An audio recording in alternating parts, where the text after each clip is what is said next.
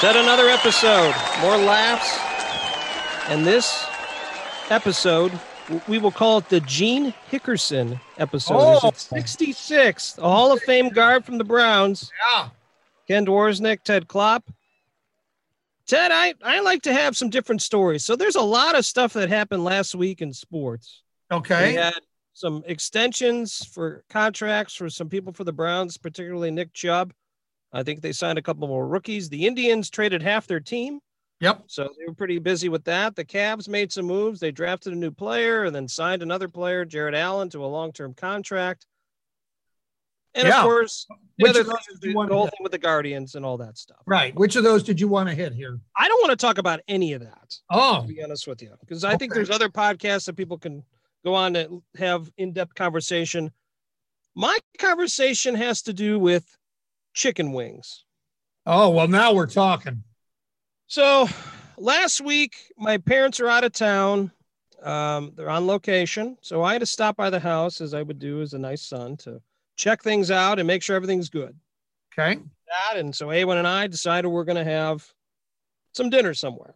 So we're in the fine city of Parma, and we decided to go to a place I've not been to in a long time. And once again, if something's positive, I say the name of the restaurant. We went to a restaurant called Pounders.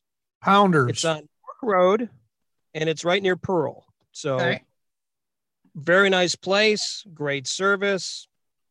I was excited to go there because they have been known for a long time to have very good chicken wings. And I know you could respect this. I know you're a huge fan of chicken wings. They have different types of flavors of chicken wings that you can get. Yep. We walk in, we're greeted right away. We sat at the bar.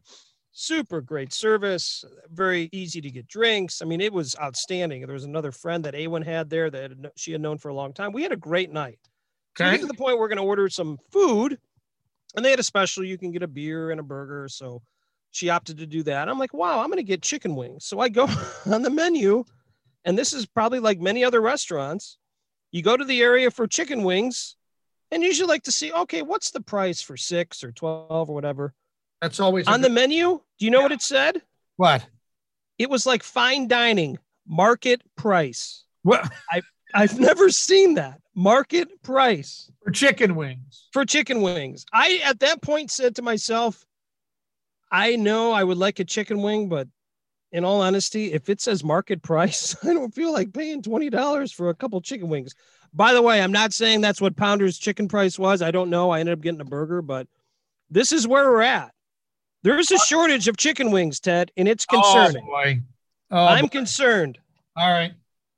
Duly noted. What happens I wonder if you go to, I haven't been to BW3s in a while. I wonder if they go with market price. I don't know. Maybe we're going to have to do some research here. We have to go to the different restaurants and find out who's got chicken wings and who doesn't. Interesting. Wow. All right. Well, little food research there. That's all right. Well, that's the investigative reporting that I bring to this show. This is what I do. I go above and beyond, Ted. I'm going to tell you what I bring to this show right now. I bring what's coming up. What's coming up? Another dad joke. We have another dad joke to share. Can't wait for that. Good news. A dog gets reunited with his family after 2 years. We're also going to talk with Larry Studnicki, lead singer from the band High Plains Drifters. In the Overachievers, we have another world record holder to recognize.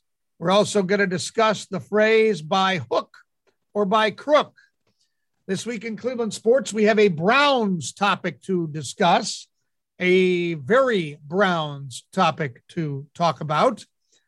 We also have an interesting Zoom meeting situation to talk about in Klopp's Clips. That's, I know with all the Zoom meetings going on now, we hear that audio. Get in the Ring is back. Steve Muehlhausen from DAZN, DAZN.com, is here to talk about a wrestling match on AEW last Wednesday involving a pizza cutter. Haven't seen this. We're going to tell you all about it. Misspeak of the Week is back. You can probably guess who is involved there. We've got another This Week in Cleveland history and a whole lot more.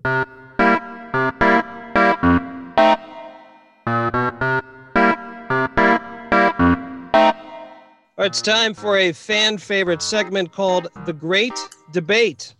Once again, the segment is the opportunity for a healthy discussion on many different topics that go on between men and women. Each participant will have 30 seconds of uninterrupted talk to state their thoughts on a particular subject. At the end, both participants will then have the opportunity to rebuttal each other's answers. There won't be a named winner after each debate. That is for the listening audience to decide. Now, the questions are sealed in an envelope that has been reviewed by many folks, including the FBI, CIA, and top men and women, to make sure the participants haven't heard the questions. Now, here are today's contestants: a longtime news reporter and friend to two middle-aged men in Cleveland, Sherry Russo. Sherry, thanks for joining us today. Appreciate that. I love being here. Yeah. Sherry, your opponent enjoys long walks on the beach and romantic novels. His name is Ted Klopp. I thought only my wife knew that. So I guess we'll get started. You guys have any questions? You've done this before. You did a fine job. We got some great feedback. So let's roll right into it. Well, with the Olympics wrapping up this week, what sport draws the most interest for you and why? Once again, with the Olympics wrapping up this week, what sport in the Olympics draws the most interest for you and why? Sherry, you're on the clock. Well, I used to say gymnastics, but this year, I don't know. Maybe it's because Simone Biles dropped out or whatever, but I just didn't find it as interesting as I have in the past. So this year it has been synchronized diving. I find it fascinating. I don't know how they do it. And I ask the question, as I always do, how do you do that the first time without injuring yourself? So that's synchronized diving. Okay. Mr. Klopp. So I have not watched much of the Olympics. I don't know. It hasn't held my interest. The few things that I have seen, I didn't realize that, what is it? Horse show jumping? Is that what you call it? I think. Yes. Horse show jumping. I didn't know that was an Olympic sport. And they don't differentiate. Male and female riders compete together. And I thought that was kind of fascinating. So I thought that was interesting. So I'd go with that. Well, Sherry, I guess opportunity to have a rebuttal. I don't know. It sounds like you guys are almost on the same page. Don't know necessarily what sport you really like, but do you have any comments after Ted's answer? Well, I guess the things that are unusual are interesting to watch. Yes. But the other thing that I've been watching lately a lot is beach volleyball. And I'm watching all of this because my almost 12-year-old son is very into the Olympics for the first time this year. So I think they all can be interesting in their own way. But what about field hockey? I've watched a little field hockey. Thought that was interesting considering my kids play hockey, but I wouldn't have the first clue how to play it. No. Nor would I know where to sign them up to try to learn to play it. So fair enough. There you go. All right. Well, once again, the audience at home can decide who won that debate, but I would agree with the both of you. There's a lot of interesting sports out there. I'm looking forward to the time we had a guest on last week to watch some pickleball. That'll be exciting once they have that as a full-time sport. Yeah, I know they're working on that. I think you have to be over 45 to qualify for pickleball. Is that what it is? Might be past our age level there. What are you trying to say, Sherry? What are you implying? I'm just saying that when I see people playing pickleball at the park, they're not normally very young. It's true. I would say that's true. I see. Okay. Yes. It's true. Well, speaking of sports, so the Cleveland baseball team recently came up with a new team name called the Guardians. In recent news, there is already a roller derby team in Cleveland with the same name. Now, should the Cleveland baseball organization change their name or stick with the name Guardians? Ted, you get to answer first for 30 seconds. Okay. I am rather indifferent to the name Guardians. I don't think it's great. I don't think it's awful. Should they take the opportunity to pick a new one? Well, they'd have a lot of egg on their face if they did, but if it was up to me, I'd try to find something better. I think there's a lot of better names. We never celebrate we've only had one team that's ever been named after rock and roll. We have no teams named after Superman, who's from Cleveland, the creator. So why not something like that? All right, Sherry, your time is now. I don't know if I'm supposed to disagree, but I think I actually am okay with what Ted said. I'm stunned by the fact that no one in the Cleveland Now Indians organization Googled the words or put in clevelandguardians.com before making that announcement. So I think just because they were dumb, they should have to change it. Actually liked Guardians. I really did. I find it, but that is ridiculous that in this day and age you wouldn't put clevelandguardians.com into your internet browser before announcing your new name. That said, we don't have to worry about anyone on the Indians on our podcast. No, I don't think they're going to be coming on. We'll cross Great that answer, by the way. off the list there. Yeah. Oh, Ted, any rebuttal? Obviously, it sounds like you guys are on the same page. Yeah, any other comments? I think we're on the same page. I mean, Guardians, outside Cleveland, does anybody outside Cleveland know why they're the Cavaliers or the Indians and the Browns? Not really, but here's an opportunity to highlight some part of the city. We had the Cleveland Rockers. They're not around anymore. That could have been good. Like I said, something with Superman. There's all kinds of things that have come from Cleveland that nobody knows because we don't bother to promote them. How many statues of Superman are there in Cleveland? That's exactly right. None that I know of. None, right. The guy that made it is from here, and he's arguably the greatest superhero of all time. So, I don't know. Disappointing. Sherry, any other comments from yourself? No, I'm good. I think Ted's taking care of it. Well said. Good debate on that one. It's very good comments brought up. All right, so I had two softball questions for you. Now, I'm not going to say a serious question, but one that's going to certainly, you're going to have to think about this one. Yeah. Social media has improved human communication. Is that Sherry, this question goes to you. Social media has improved human communication. Your thoughts? All right. So I'm going to say that one's false. So there is an improvement in the sense that you are connected to more people. There are people that I went to high school with that otherwise I would not know what they're doing in life and have found that they are doing really great things. And I'm impressed with them and I'm glad we reconnected. But as far as the kinds of communication that happen on social media, the misinformation and the things that people feel protected to say because they're behind their keyboard, I think is ridiculous. So it does not make structured, productive communication better. Mr. Klopp. Well, I know that we're supposed to, it's always more exciting if we disagree and argue, but I agree with Sherry. We're more connected. Has it improved human communication? No, it's made it worse. Now we're more likely to text or email or tweet or Facebook than we are to actually, talk or make a phone call or, something like that. So no, it's made it worse. Totally agree, Ted. Totally. Yeah. Any other comments? Yeah. For the rebuttal well, I'll just say that, especially for people who are not media savvy, like all three of us kind of, we went to school for media. We kind of understand how it works. So we know when we see something that puts up a red flag to double check it or try to find the original source. Or second source. Right. But I think that a lot of people don't know that and just take it for truth. And then that causes all kinds of problems. In journalism circles, the term, if it's on the internet, it must be true, is a joke. But unfortunately, I think a lot of people, if they read it on the internet, it's on this website, well, it's just because it's on tedklopp.com. Well, Ted Klopp just, he just started writing stuff. Well, Ted Klopp said it must be true. No. So, yeah. I'm telling you, don't sell yourself short. You are a very reputable news reporter. We have Klopp's clips every week. So yeah, well, and I will let you know. I try to second source everything in there. Appreciate that. Yeah.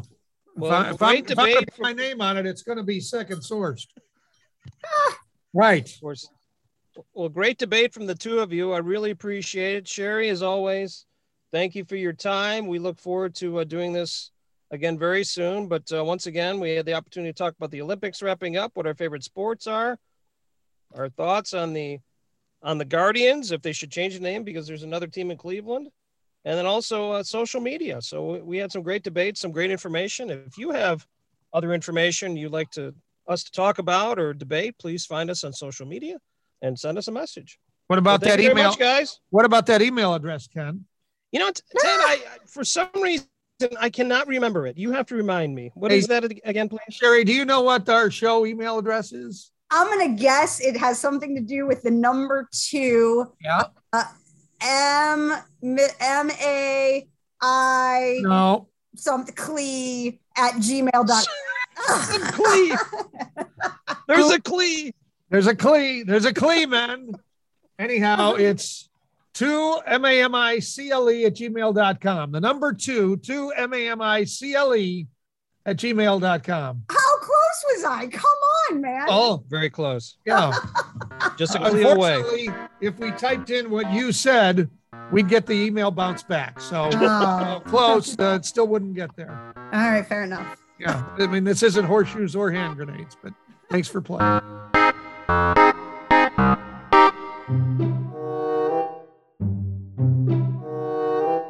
Time for Where That Come From, where we take a look at a well-known phrase and examine its origin.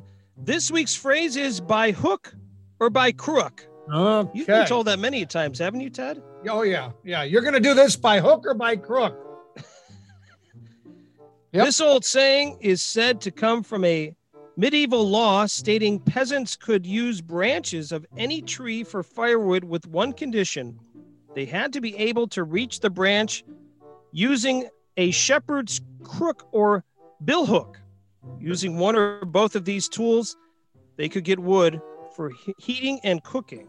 How about that? It's got nothing to do with the way it's used now. No, absolutely not. Well, no. Nope. That figures, right? We Yep. just take That's a correct. phrase and completely change it up. That's correct. Okay. Well, that's interesting. I guess, Lou, we should end this segment by hook or by crook.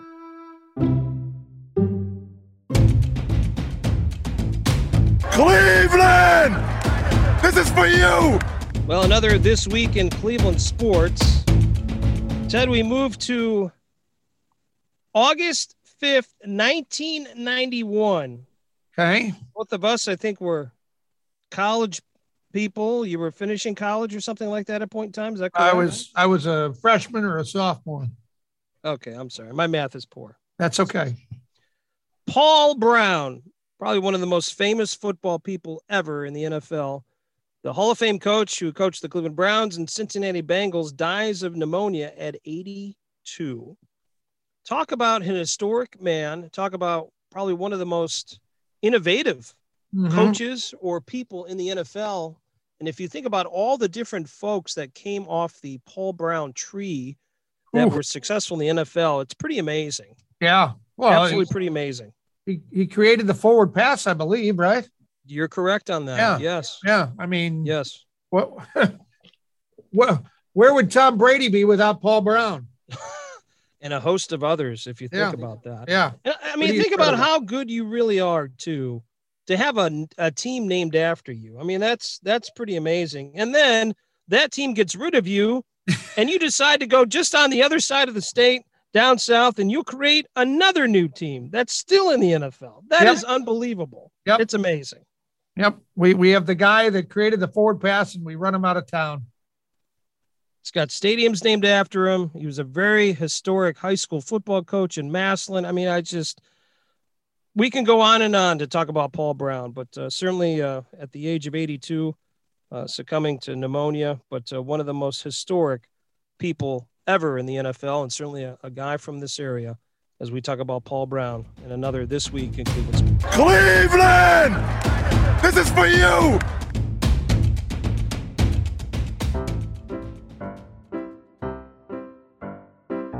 Oh no, not a dad joke. What do the flowers do when the bride walked down the aisle? I don't know. They rose.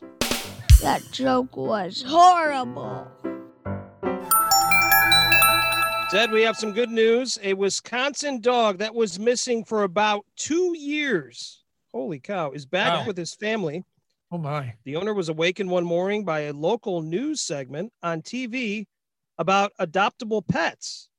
Okay. The dog, described as a little brown dog with an adorable underbite, turned out to be his missing pup, Payday. Seriously? Wow. Wow. The That's dog unbelievable. That is unbelievable. The dog and the family were reunited at the Wisconsin Humane Society Milwaukee campus, and Payday recognized his family right away. That is an unbelievable story. 2 years. Holy 2 years. cow. Wonder where the dog went for 2 years. That's a great question. Yeah.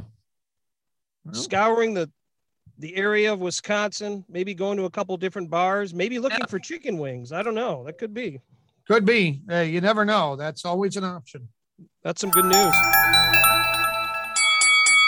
All right, let's get in the ring again. Steve Muehlhausen from DAZN, DAZN.com, back with us. And hey, referring to last week, have you heard from Virgil again? No. Oh, I was really expecting him to slide back into my DMs. Ted. yeah. Okay. He's scared. All right. He's scared of us. He can't handle the thunder. Okay. Seems like there's a lot of news on a weekly basis now with all these major promotions. Wouldn't be a week of WWE news if there wasn't a release that shocked everybody. Bray Wyatt, Wyndham Rotundo, is out. What do you know about this unique character? Had a lot of people behind him. The audience seemed to like him, but he's done, at least for now. Well, what do you know about why they cut him? It was something no one saw coming, especially him. Yeah. He was called by John Laurinaitis, the head of talent relations, and was told budget cuts. He is one of the top merchandise movers for WWE. Sure. So he more than justifies that 7-figure salary. Talent is mad. A lot of talent I talk to is upset. They're baffled. They're confused of why you would get rid of a top line talent. So WWE says budget cuts. What Yes. are you hearing? Is there more to this story? Is there something else? For all I know is it was the budget cut issue. He had been unhappy, and I do know this because I knew this a while ago. He had been unhappy with parts of his creative. He came up with a lot of this stuff. This was his brainchild. And then Vince would just kind of tweak it a little bit and to see how he wanted it. And they would go back and forth. And then they'd mutually agree on something. Is he AEW bound? Is he Impact bound? Do you see him going somewhere sometime soon? Or do you see him staying on the sidelines for a little bit? If I'm him, New Japan is perfect. Okay. Once New Japan starts and things in Japan start getting back to the way they used to be before COVID, that's a perfect spot. Okay. I think they're an Impact. I think him and Impact, I think would be a match made in heaven. Fair enough. Well, let's flip over to AEW.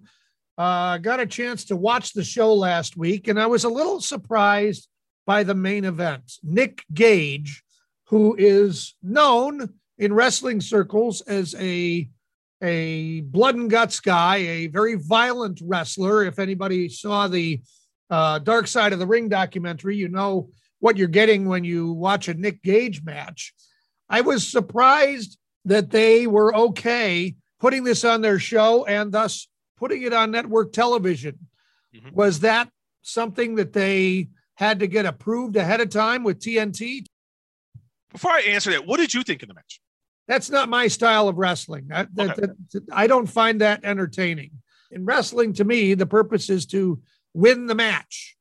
Yeah. And that, to me, was finding ways to injure other people and seeing what unique ways we can come up with to do that.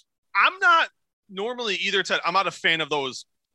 I hate saying garbage, but garbage style matches. I've never really been the world's biggest fan, especially in this day of age. For some reason, though, I was captivated by that match, and I wasn't expecting to be. Right. Now, what I do know, and I reached out to Tony Khan, and from what he told me was he did reach out to TNT. This is what we're pitching. This is what we want to do. These are the things that are going to be involved. TNT they were okay with it.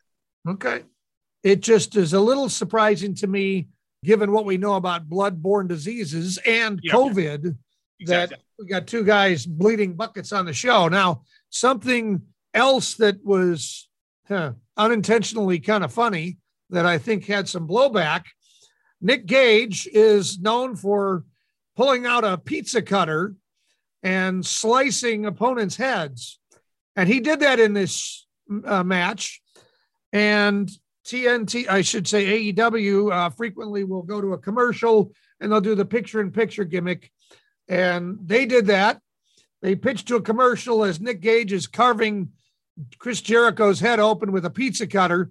And the first ad is for Domino's. I already know where you're going. It was fun. Yeah. From what I saw online, Domino's was, shall we say, less than pleased. What can you say about, are they losing an advertiser there? What's the situation there? Because that's money right there. As of right now, Domino's is not pulling. They're not expecting Domino's. Domino's is a big sponsor for a lot of stuff that Warner Media does in terms of their sports, like the NBA, Major League Baseball, soon to be the NHL starting here in October, and AEW. Okay. I was told that was a coincidence. Yeah. I don't know how much to believe that. I just go with what the info that I'm told. That's what they say. It's a heck of a coincidence, Steve. The interesting thing is the WWE is the one that reached out to Domino's. That's why this ever became a story. So wait a minute. You're saying Domino's didn't know this happened? No. Wow. Not until someone, and I have this confirmed, it's been confirmed, other reporters, David Bixenspan, a noted combat sports reporter, was the one that broke this story. Okay. And I was able to confirm that from people that know that some people from WWE reached out to the people at Domino's, said, hey, this is one of your sponsors. This is what they're doing. We're appalled by it, blah, blah, blah, blah, blah. So WWE essentially tattled on AEW to Domino's. Yes. Wow. The but they're not competition, competition, Steve. Vince McMahon said they're not competition in that stockholders call last week. I'm excited. This is a great time to be a wrestling fan. It really is. All right, let's go to our Wrestling Rewind. July 25th, 1993. Not necessarily a red letter day, but when I tell you what this is, you'll probably chuckle. Jim Cornette, who was the head of SMW at the time, debuts on WWF TV. I remember when that happened. I was like, wait, I remembered him from WCW in the NWA. And it was like, what's he doing here? Yeah. He does some stuff here and there with WWE. There's times where WWE will contact him and they'll work out a price and he'll do help out with the documentary stuff and things of that nature. And he does a lot of stuff for the Dark Side of the Ring and those guys at Vice. So one of the great historians, one of the great minds in the history of the business. Fair enough. All right. Well, there's our Wrestling Rewind and our wrestling headlines or news for the week. Steve, if folks want to keep track of the news in the ring, where can they find you? Just go to DAZN.com. Have a piece up right now from my interview with the legendary Rey Mysterio. Some interesting stuff about working with his son, Dominic, how he is viewed that time with him, how Dominic has progressed since he debuted last August. An interesting take on, there's a lot of controversy on them dropping the titles to the Usos. Concerning what's going on with Jimmy Uso. So in J2, the Usos haven't been able to keep their noses clean, unfortunately. And I got Ray's thoughts on it. I thought it's an interesting view that I actually ended up agreeing with. Some good thoughts on working with John Cena, because right now he's working. Cena's doing a lot of 6-man tags on these the house show run he's on. Yep. And working the dark matches on Raw and SmackDown, he's been working with the Mysterios against Roman Reigns and the Usos. You can find me on Twitter and Instagram, S Muehlhausen MMA. That's SMUEHLHAUSEN. Actually, it's S Muehlhausen JR. I apologize. There you and then the JR at the end. Sorry about that. That's all right. All right, Steve. Well, thanks for your time. All right. Thank you, Ted. Talk soon, bud.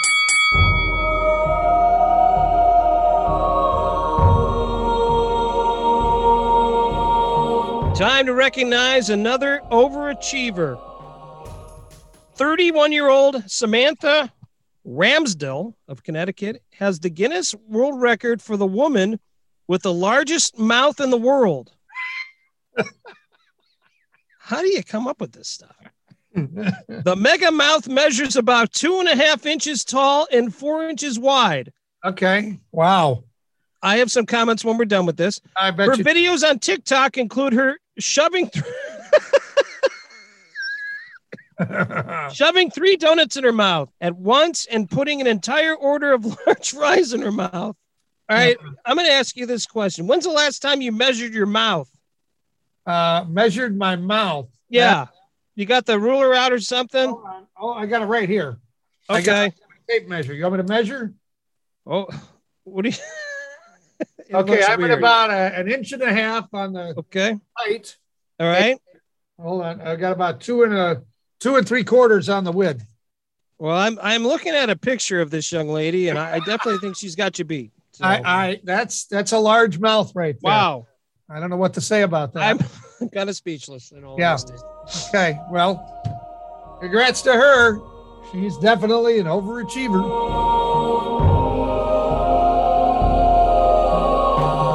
She's one of the ones that got away, but would she take you back today? She's one of Our guest today graduated magna cum laude from Princeton, then got his law degree from Harvard. He has represented record companies like Death Row, recording artists like LL Cool J, and Click Radio Inc., the first internet company licensed to deliver interactive radio service. When he's not writing legal briefs or arguing in a courtroom, he's now the lead singer for the band High Plains Drifters, an 80s style band who just released a new single called The One That Got Away. Let's talk with Larry Studnicki. Larry, thanks for the time. Can you explain to me lawyer to lead singer? That's an interesting transition that I don't hear too often. Yeah, first, thanks for having me. I started writing songs mostly in my head somewhere halfway through high school, but as a nerdy, unpopular, I would have been the least likely guy in my class to be voted as someone who'd be arguably cool or to have anything to do with the music industry someday. I never told anybody. I just kept writing songs, and I just went down the path that I was on, which was, go to a decent college, go to law school, and become a lawyer. But this is what I always wanted to do. I didn't believe in, I must have spent a decade wondering if the stuff in my head was any good. But at the time I was listening to people like John Denver taking over rock radio and going, well, that can't be right. I mean, there's something, I like his stuff, but he shouldn't be pushing off, like the Beatles and the Stones. And I mean, it was just crazy what happened to radio in the 70s. So I'd sit there and go, well, I think my stuff's at least that good, but is it really good? And it just took me a long time to get to a point where I thought I was writing songs that should be on the radio because I worked just long enough in the music industry to meet the right guys. I pulled together a first-rate band, and with the band and the producer, this is what I do now when I can. I still have to practice law to pay the bills, but this is what I like to do. Well, Larry, good for you. First and foremost, not many people have the opportunity to pursue what they always wanted to do in life. So first and foremost, good for you, because that's just how life should be sometimes. Now, the band itself, High Plains Drifters, I read about this, and as soon as I hear it, I said, I have to ask this question. First thing it says, the band was created after a night of too much boozing and a little too little of food. Talk about that for me, if you could. I love that. That's great. We've all been there before, but Talk about how you came up with this band.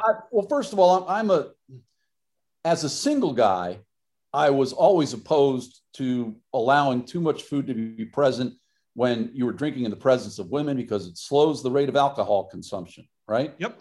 So probably shouldn't say that in today's era, but that was kind of the school of thought I came from. So when I decided to finally do this, I had to get together. I had to start somewhere, and I started with two of my buddies who were just super talented songwriters and producers and artists in their own right. One guy named John Makem, who's not famous. He's an unsigned indie artist in his own right, who's had a lot of his own songs synced into, this isn't, going back 20 years or so, he must have synced an album's worth of stuff into big television shows like Party of Five and Dawson's Creek and others. And then there was a guy named Charles Zarnecki, who I didn't really know well at the time, but one of my partners who had spent at that point 50 years as a music industry lawyer said, this guy, Charles Zarnecki, is the most talented musician and producer I've ever met. And at the time, he was assistant musical director to Jersey Boys on Broadway. He had conducted the New York Pops at age 20. He was a child keyboard on a child prodigy on keyboard. He played all kinds of instruments. And I sat down with those guys in a Tex-Mex place over in Chelsea and said, hey guys, I happen to write music. I know it sounds ridiculous. I've never told you this, but would you be willing to work with me on getting some songs recorded?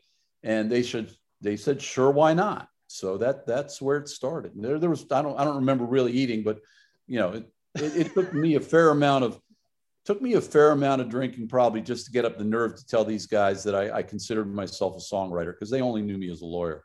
Sure. So you decide you're going to do this with these friends of yours, and you need a name for the band, High Plains Drifters. I know it's got something to do with Clint Eastwood, or at least there's that film. Tell me where the name comes from. I mean, the name really came more because any other name you'd go looking for is gone. I mean, try to name something. I don't care what it is.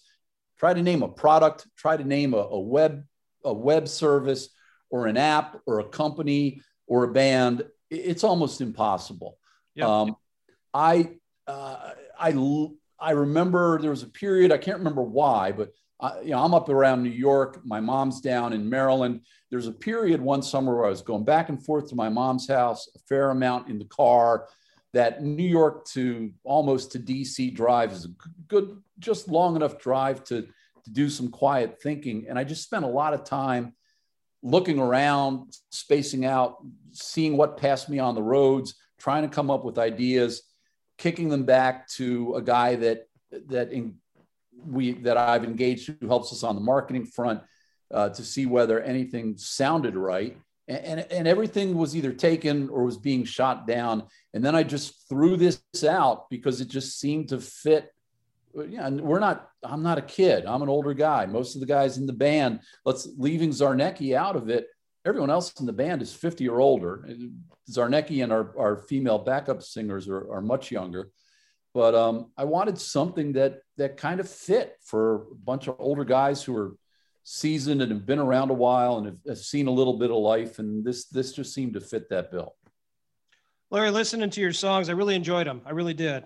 Since Thank You've you. Been Thank Gone you. is Thank great. you. Nuclear Winter I listened to, and The One That Got Away. Those are great songs. I hear your music, and I kind of get the idea of the sound you're looking for and things like that. What was your influence? You talked about, obviously, this is something you always wanted to do, but what was your influence, I guess, at a little bit younger age, of who you listened to and kind of how you maybe come up with some of your songs and the way you sound? I try to distinguish influence from inspiration. Sure. Because two different things.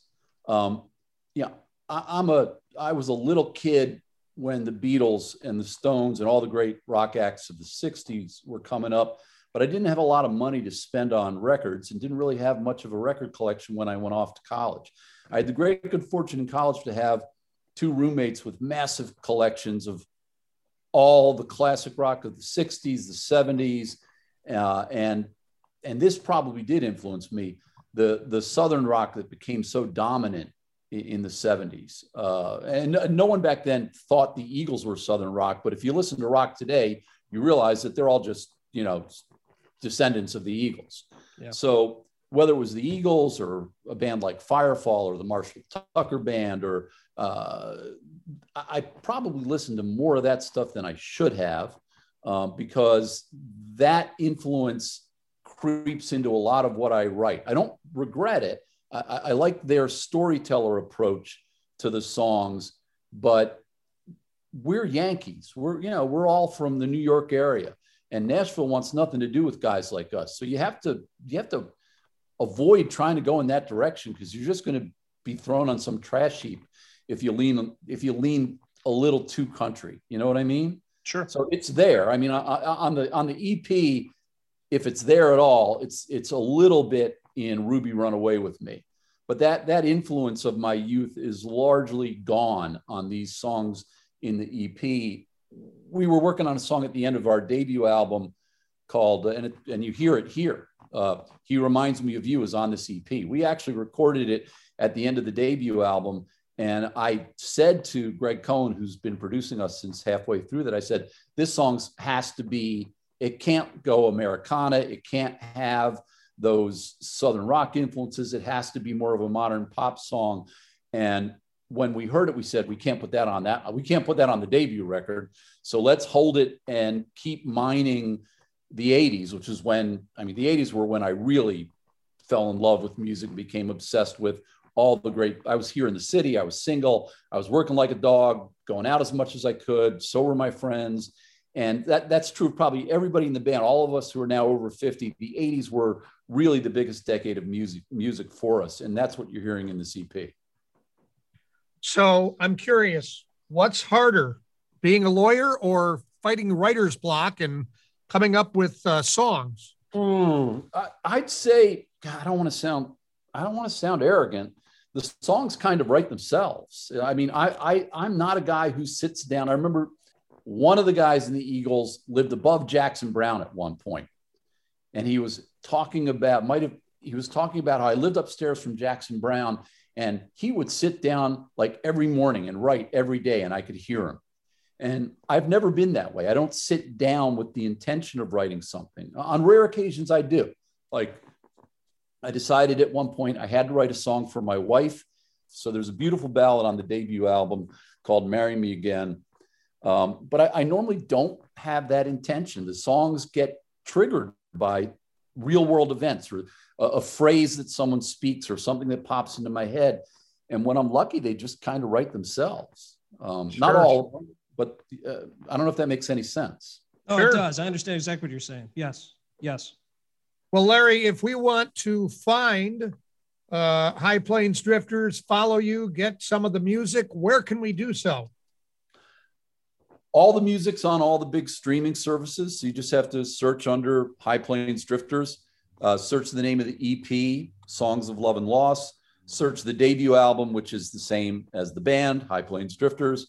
We have a website. It's hyphenated, High Plains Drifters with hyphens in between, but none of the kids go to websites anymore. So stay on the streaming services, find our videos on YouTube, follow us on the various social media. There you have to use the acronym. It's HPD Music. So whether it's Instagram or TikTok or one of the others, it's HPD Music.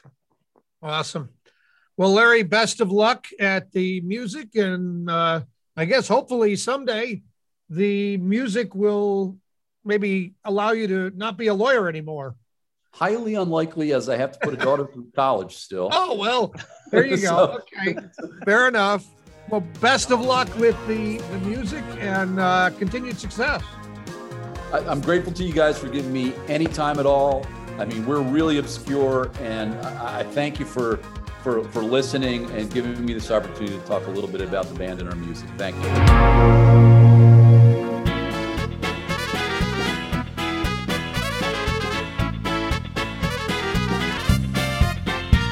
Time for another This Week in Cleveland History, August 5th, 1914. 107 years ago, Ken, the first traffic light ever, anywhere, installed at Euclid and 105th. Wow. Cleveland. Traffic light invented by Garrett Morgan, an inventor and businessman. Interesting that it was here in Cleveland, and he developed a number of different things, I believe. Yeah, I believe he was also involved with something called a smoke hood, which I believe is the predecessor to the gas mask. So obviously, it's working with a very intelligent person, bringing two items that certainly to this day we're still using. So that's extremely impressive. Yeah. Well, I'll have to pay attention the next time I'm in that area. Euclid and 105th. That's right near the Cleveland Clinic. Yeah, that's not very far. Yeah. No. I wonder if there's a sign there or something like that notates that. I hate to say it. I don't know if there is or not. Well, I was just going to say, knowing the way we promote things and like we talked about in the great debates, probably not. Yeah. Yep. But nonetheless, we recognize it here. And that is another This Week in Cleveland History. The most trusted name in journalism, Klopp's Clips.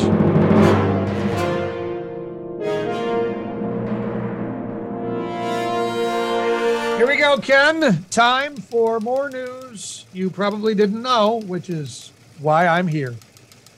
Police in Texas called to a home where a baby alligator had decided to go for a swim in a hot tub.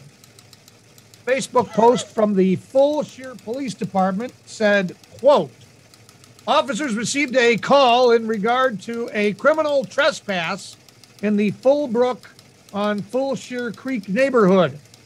An unknown suspect had entered a homeowner's backyard and decided to go for a swim in the hot tub, not turned on.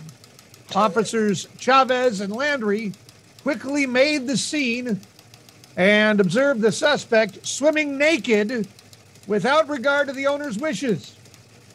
The suspect resisted at first, but was soon arrested and later released without further incident. Oh, boy. That's somebody having a little fun with their press release, I think. Oh, man. Once again, I think there's more to this story. Probably. An employee at a furniture company in California had a Zoom meeting with the company CEO. I got part of the meeting here. Let's give a listen. Then I'll probably go down to Jersey where my uncle lives and stay and hang out with him for a bit.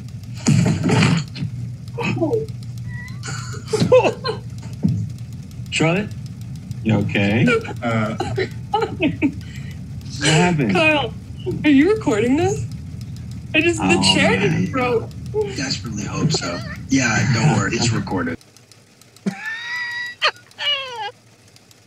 Don't worry, we got it. Chair broke. The best part, the woman works for a furniture company, Ken. Oh, chair broke.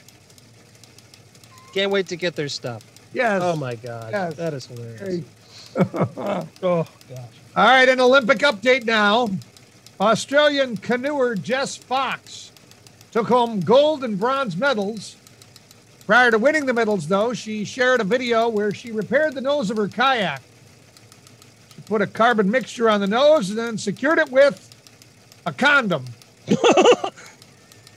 She noted that the stretchy latex gives a smooth finish. In addition to the unique repair job, Fox also revealed that prior to her gold medal win, she ran behind a group of tents and puked. Oh, well, I appreciate the honesty. Yeah. I think that was an easy fix for her because if I'm not mistaken, at the Olympics, like they have for previous years, they hand out a ton of free condoms. They do. Yes. She's got plenty for her canoe. Safety first. Yep. A Russian robber entered an adult store masked and waving a small knife. Apparently, he demanded money from the saleswoman, according to the security footage. The quick-thinking woman grabbed an 18-inch long item off the counter, hit the guy over the head a couple times. He turned and ran out of the store. Guy didn't get any money, and the woman was not hurt. Quick thinking. Use what's in front of you. 18-inch item. Oh, boy. That must have been a stick. Yeah. Yes. Yes. That's a great way to close out this week's collection of Klopp's Clips.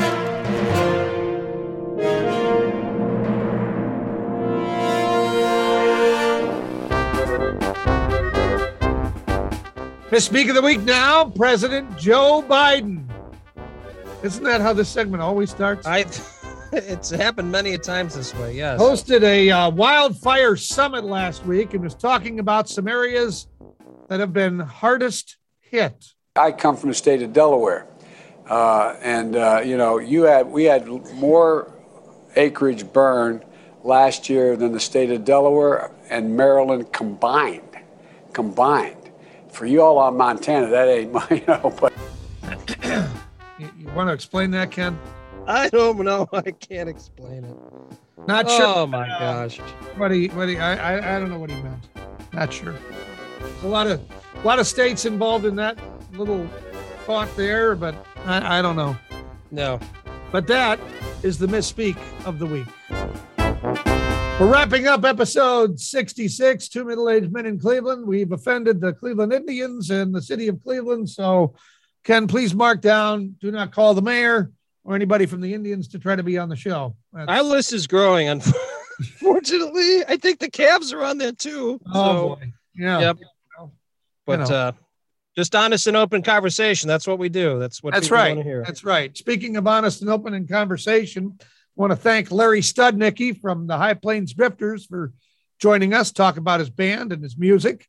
Sherry Russo with another great debate.